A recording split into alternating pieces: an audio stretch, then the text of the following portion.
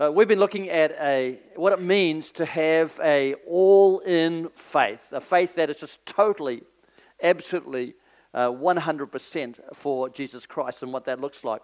And in Matthew chapter 4, we read how Jesus had been teaching in the synagogues, healing the sick, and large crowds were following him. So Jesus sits down with his disciples on the hillside and he begins to teach them the kind of values and the kind of attitudes that a person with God living in them is going to develop as the Holy Spirit does his work.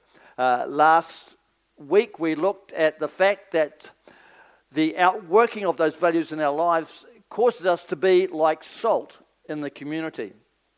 And this week we're going to look at what Jesus says about being blessed, because in the Sermon on the Mount, which is the first recorded sermon that Jesus preached, he tells us what kind of people are going to be blessed by God.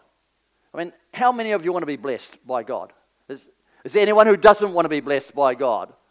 The alternatives aren't too great, are they? If God's not for you, then I'd suggest that you've got some real problems. And most people want to get on the same side. They want to get on with their boss at work. If your boss is against you, then work is going to be like hell. And some of you over this last year have experienced situations like that. But if your boss is for you, it doesn't matter what problems you're going to have in your workplace, you know that things are going to work out. Isn't that right? They're going to work out if your boss is for you. And the same is true in life. Romans 8:31 says, if God is for us, who can be against us? In other words, if God's for us, it doesn't matter who is against us or the problems that we face, because it's going to work out. Romans 8:28 says that we know that in all things God works for the good of those that love him, who have been called according to his purposes. And in the Beatitudes, Jesus tells the disciples what kind of people will be blessed by God. They're people that are thinking in a certain way. They're people that are acting in a certain way. They're people that are living in a certain way. And so we pick this up in Matthew chapter 5, starting in verse 1, and it says this. It says, now, when he saw the crowds, this is Jesus, he went up on the mountainside and sat down. His disciples came to him, and he began to teach them, saying, blessed are the poor in spirit, for theirs is the kingdom of heaven. I want to suggest to you that this is really quite important, because of all the things that Jesus could talk about, of all the things that he could mention in life, this is the very, very first thing that he says to the multitude that is gathered round about him. So what does it mean? Well, the word blessed means how happy, to be envied, fortunate, favored. Now, I want God's favor. I want happiness in life. And there's not a person here who doesn't want to be happy. In fact, I've never met a person who doesn't want to be happy in life. The culture to which Jesus addresses these remarks and the culture in which we live in have values which often contrast and are opposite to the kingdom of God values. The world says, if you want happiness, you'll find it by changing your externals. In other words, happiness is the result of more money or more toys. In fact, some of you would have heard that saying, the only difference between men and boys is the size of their toys. And that's pretty true at times. I saw Stephen out playing with fireworks the other night. Man, I don't know who was having more fun, Stephen or the grandkids. We want more recognition. We can base our happiness on our identity or our sense of value, or our position or our recognition in job. on relationships, on what other people think about us. Sometimes we try and gain more power and more control because we figure if I'm in charge, I'll be happy because I can do it my way.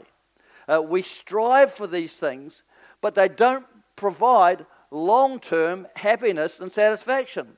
In fact, I read the other day a 2017 American survey of 17,000 workers, and they found that 71% of workers are unhappy in their jobs.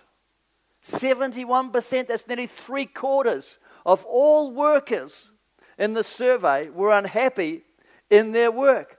And if they're unhappy in their work, they're unhappy in life. God says blessing and happiness don't come from these things. They don't come from getting more money. They don't come from having a better paid job. They don't come from having even more time off. Jesus said, "Blessed are the poor in spirit, for theirs is the kingdom of heaven." Poor in spirit is not talking about the state of your material wealth, by the way. In the Middle Ages, people thought that the more poorer you were, the more spiritual you would have to be. And of course, in the 70s, with the with a lot of the preaching, it was the richer you are, the more blessed you were going to be. So you had complete contrasts. Well, I want to tell you that being blessed is not dependent on how much finance we have. It's not about material wealth. But those who are financially poor live with a sense of desperate need and dependence on others. And so do those that are poor in spirit. To be poor in spirit means to choose to be totally dependent on God, both in terms of our salvation and for happiness in our life. To be poor in spirit means to see that you are deeply in debt before God and you have no ability to even begin to redeem yourself. God's free generosity to you at infinite cost to Him was the only thing that saved you. Poor in spirit is the personal acknowledgement of our spiritual bankruptcy before God. It means to recognize that we weren't made to do life by ourselves. We are incomplete and incompetent without God in our lives. But with Him, nothing is impossible. Do you realize it's only about 5 weeks till Christmas? Don't say it too loud, someone said. As I was preparing this, I was remembering back to last Christmas, and I had my younger brother, Alan, up with us, and he'd bought radio control presents for the grandkids. And so one was a radio-controlled aeroplane, the other one was a little quadcopter. And so the grandkids were having fun trying to work this quadcopter, and so Alan decides that he'll show them how it works. So he gets hold of the controls, and he flies it straight up, just huge height. Then shoots it out over our bush, and so we've got an acre of bush, and there's a big reserve out behind us. It goes miles out and in over this bush, and when he tries to bring it back, nothing happens. And this brand new little quadcopter crashes and burns somewhere miles away in the bush. And the poor kids, they were heartbroken. The good news was that he gave them a bigger one that was more stable and had a bigger range. But the reality is, when that quadcopter got out of the range of the control, It just crashed and burned. It just went out there. Nothing was ever going to bring it back. And, in life, when we reject God's control and we get out beyond that, we're in danger of crashing and burning. And that is what happens. Have you ever been in a situation where you've thought, I just can't do this? Someone said, all the time. Well, actually, that's not a bad place to be. That's not a bad place to be. The Message translation of Matthew 5, verse 3 says, you're blessed when you're at the end of your rope. How many people are at the end of their rope this morning? Don't put your hand up just yet. All right? A lot of us.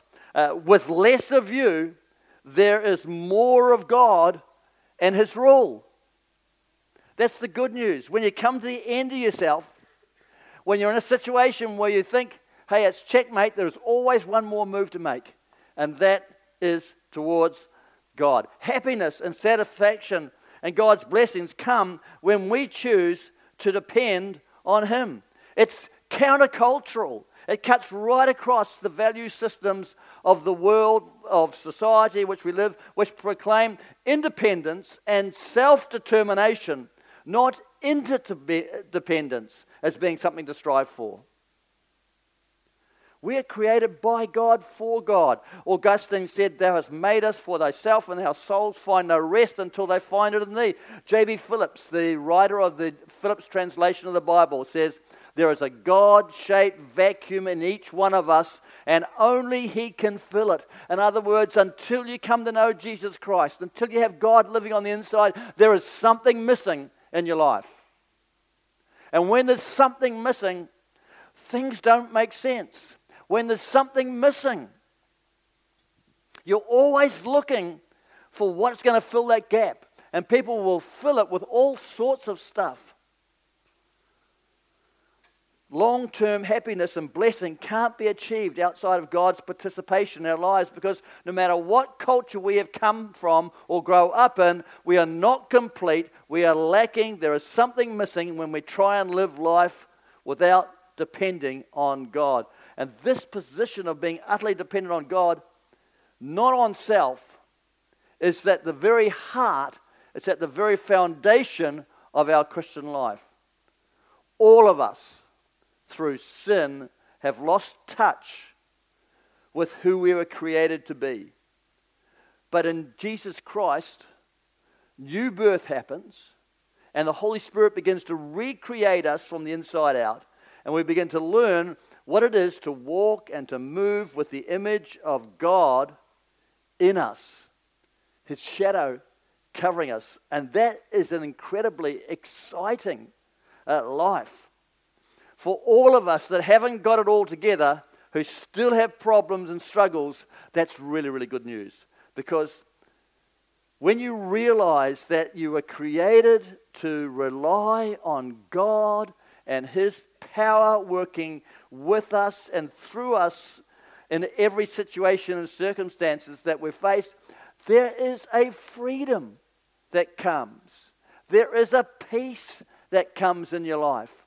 There is a strength that comes in your life when you recognize that you're not supposed to do life alone. When we look through the Old Testament, we find that the success of the people of God was never ever dependent on their human strength or their ability, but it was dependent on their reliance on God. And that's why God says in Jeremiah chapter 9, verse 23, it says, let not the wise man boast of his wisdom, or the strong man boast of his strength, or the rich man boast of his riches. But let him who boasts boast about this, that he understands and knows me, that I am the Lord who exercises kindness, justice, and righteousness on the earth. For in these I delight, declares the Lord. Just for a moment, think about your greatest strength. If I was to go up to you and say, what's your greatest strength? what would it be? What would your greatest strength be? What would your greatest asset be?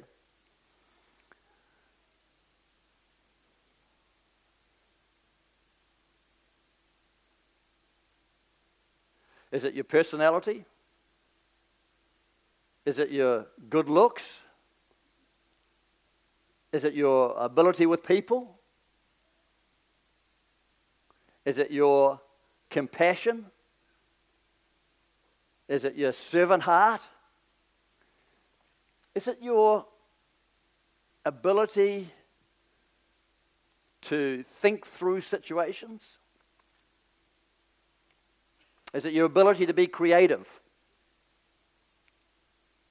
We have some wonderfully talented people in our congregation. I want to suggest to you that our greatest strengths are God-given, but they can also be your greatest weakness. Because if you're like me, you can tend to automatically rely on your giftedness in situations when God wants us to use those gifts in total reliance on Him. Does that make sense? In other words, in those areas that we're really, really strong in, we tend to drop into those areas very, very easily. And it's in those default modes, it's in those situations, those circumstances when we're using those that sometimes we just leave God out of the situation. We can get so busy doing our thing that we forget that God's created us to live with Him, guiding and leading us from the inside out. And He wants to be part of our lives, not just when things are going bad. It's easy to come to God when we're in a hole, when we're in a fix, when we're wanting something from Him, when there doesn't seem to be any way out. That's easy to come to God. But what about when everything's going fantastic? What about when you're just powering on in life? What about in all those successes? Do you come to God in those? Do you stop and listen to His still small voice? Or has your giftedness taken over the areas that we should be giving to God? The Apostle Paul, who was one of the most gifted people that we see in the New Testament, he said this. He said, "Brothers, think of what you were when you were called." He says, "Not many of you were wise by human standards, not many were influential, not many were of noble birth, but God chose the foolish things of the world to shame the wise. God chose the weak things of the world to shame the strong. He chose the lowly things of this world and the despised things and the things that are not to nullify the things that are, so that no one may boast before Him." It's because of Him that you are in Christ Jesus, who has become for us wisdom from God. That is our righteousness, holiness, and redemption. Therefore, as it is written, let him who boasts, boasts in the Lord. When I came to you, brothers, I didn't come with eloquence or superior wisdom as I proclaimed to you the testimony about God. For I resolved to know nothing while I was with you except Jesus Christ and Him crucified. I came to you in weakness and fear and with much trembling. My message and my preaching were not with wise and persuasive words, but with a demonstration of the Spirit's power, so that your faith might not rest on men's wisdom, but on God's power. Wow. That's why we have such a culture of prayer within Church Unlimited. Because we realize that we can't do it by ourselves. No matter what our good intentions are, we've got to hear from God. We've got to have God moving. We've got to have God moving in our church. We've got to have God moving in our families. We've got to have God moving in our neighborhoods. We've got to have God moving in the north of New Zealand. We've got to have God moving in our nation. And we've got to have God moving in the nations of the world. Amen? And He's going to move in response to people who come to that place where they say, God, we can't do life without you. We need you in our lives. We desperately need you guiding and leading us. Otherwise, we're going to go the wrong way. You know, relying on God, David conquered Goliath. A shepherd boy conquered the greatest warrior that the Philistines had. Absolutely impossible, but nothing's impossible with God. Relying on God, Joshua conquered Jericho. Most of us, if we'd been in charge of the army, we would have sat down and we would have thought, okay, how are we going to take Jericho? All right, we're going to, all right, what's the greatest weakness of this? Wow, the walls are absolutely fantastic. How are we going to get over those walls? All right, well, we need to build some stuff that's going to get us up and over there. And we would have planned and we would have worked out a strategy as to how we were going to try and get over those walls to get into the city. So what does God do? He says, no, okay, guys, just walk around. Just walk around the city walls and keep quiet. That'd be a miracle in itself, wouldn't it? And so they do that for 7 days.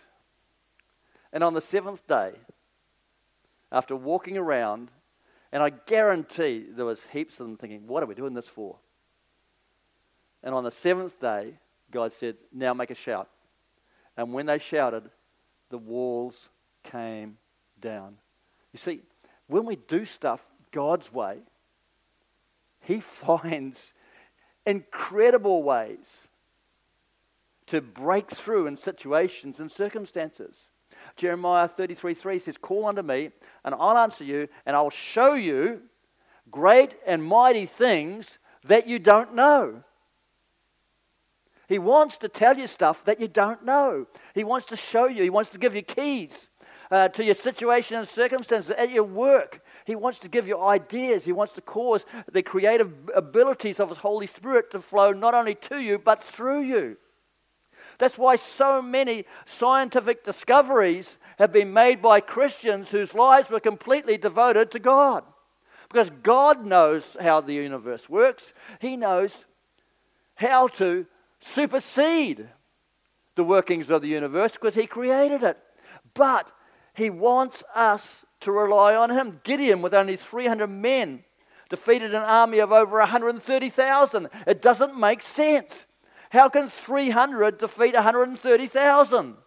It's absolutely impossible. But nothing is impossible to God. All He asks for is for us to partner with Him.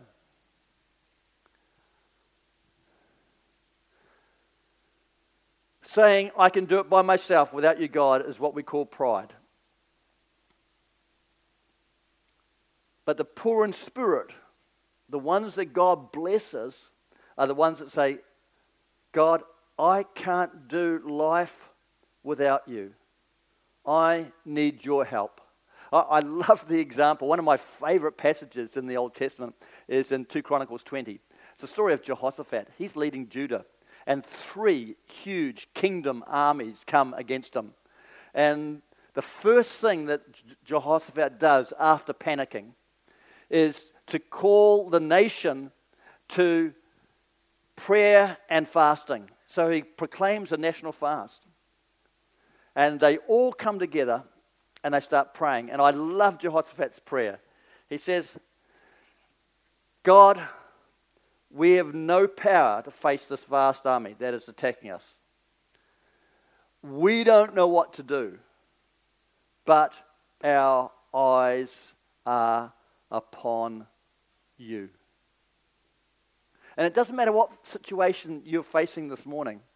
If you have your eyes on God, if you are relying on Him, He is going to make a way for you. Before we were born again of the Spirit of God, we habitually relied on our own resources and strength. Now that we've been born again, we need to recognize and habitually learn to partner with God's Spirit. And that's something that you learn as you grow in the things of God. You learn how to hear his still small voice. We actually have the Spirit of God dwelling within us. Romans 8:11 says, and if the Spirit of him who raised Jesus from the dead is living in you, he who raised Christ from the dead will also give life to your mortal bodies through his Spirit who lives in you. Paul describes having the Holy Spirit within us being like a treasure. And a treasure is absolutely no use unless you use it. The record books show that one of the most miserly millionaire families to ever live was the New York Wendells. When the last of the 6 Wendell sisters died in 1931, it was found her estate was worth a mere $100 million US. That's in 1931. So that's, I don't know how many billion today, okay? But she, like her brother and sisters, was so miserly that she never had a telephone, she never had electricity, she never had a car. The only dress that she had was one that she made herself and wore for nearly 25 years. That is a picture of a person bound by the spirit of poverty. But we have God's treasure, his Holy Spirit within us. And he wants to partner with us in life. Will we still have problems? Yeah. But we can have victory over them. That's why Paul says, but we have this treasure in earthen vessels or in jars of clay to show that this all-surpassing power is from God and not from us. We are hard pressed on every side, but not crushed. Perplexed, but not in despair. Persecuted, but not abandoned. Struck down, but not destroyed. Despite the opposition, despite the problems Paul faced, he was victorious because he knew that God was ruling and God was reigning in every situation of his life. Blessed are the poor in spirit, for theirs is the kingdom of heaven. You know, the kingdom of heaven is the place where King Jesus is ruling and reigning.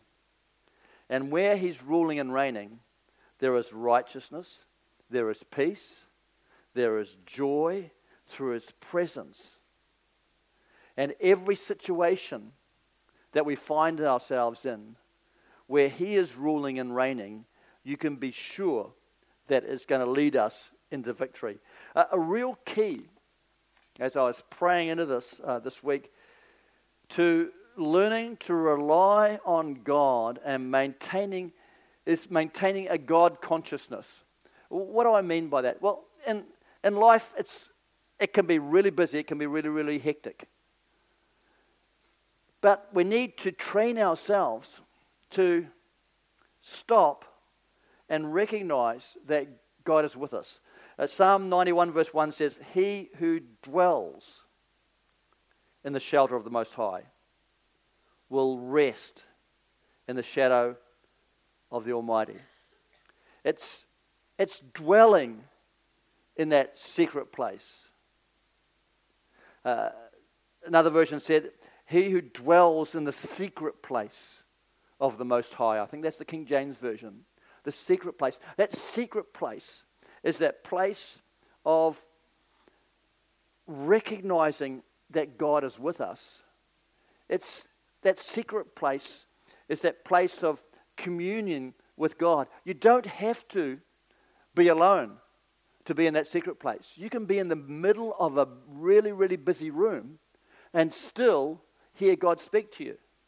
Have you ever noticed a mum in a really busy room suddenly leave when her baby in another room cries? Because the mum's heart and mind are attuned, they're listening for the cry of their child. And so despite everything else that's going around, a mum can pick up that baby's cry. that's how we've got to be where it comes to listening, hearing from the Holy Spirit.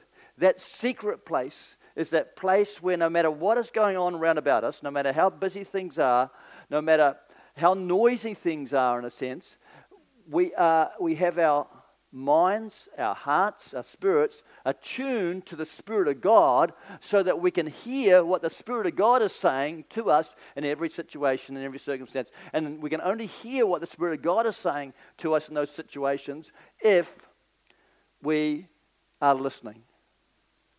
If we are practicing the presence of God. And when you're like that, the Bible says that the heart of a king is like rivers of water in the hands of the Lord. He can turn it this way and that.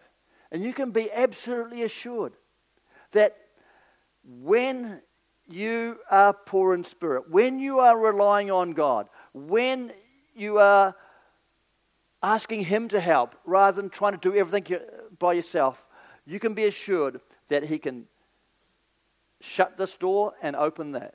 He can take you from one situation to another. He can, even when you're not expecting it, He can move you and He can change you and He can set His plans and His purposes in motion despite the situations that are around about. So I want just the musicians to come now. He who dwells in the secret place or the shelter of the Most High will rest in the shadow of the Almighty. And the shadow of the Almighty tells us that He's near. Okay? When you're in the shadow of somebody, they're near. They're right next to you.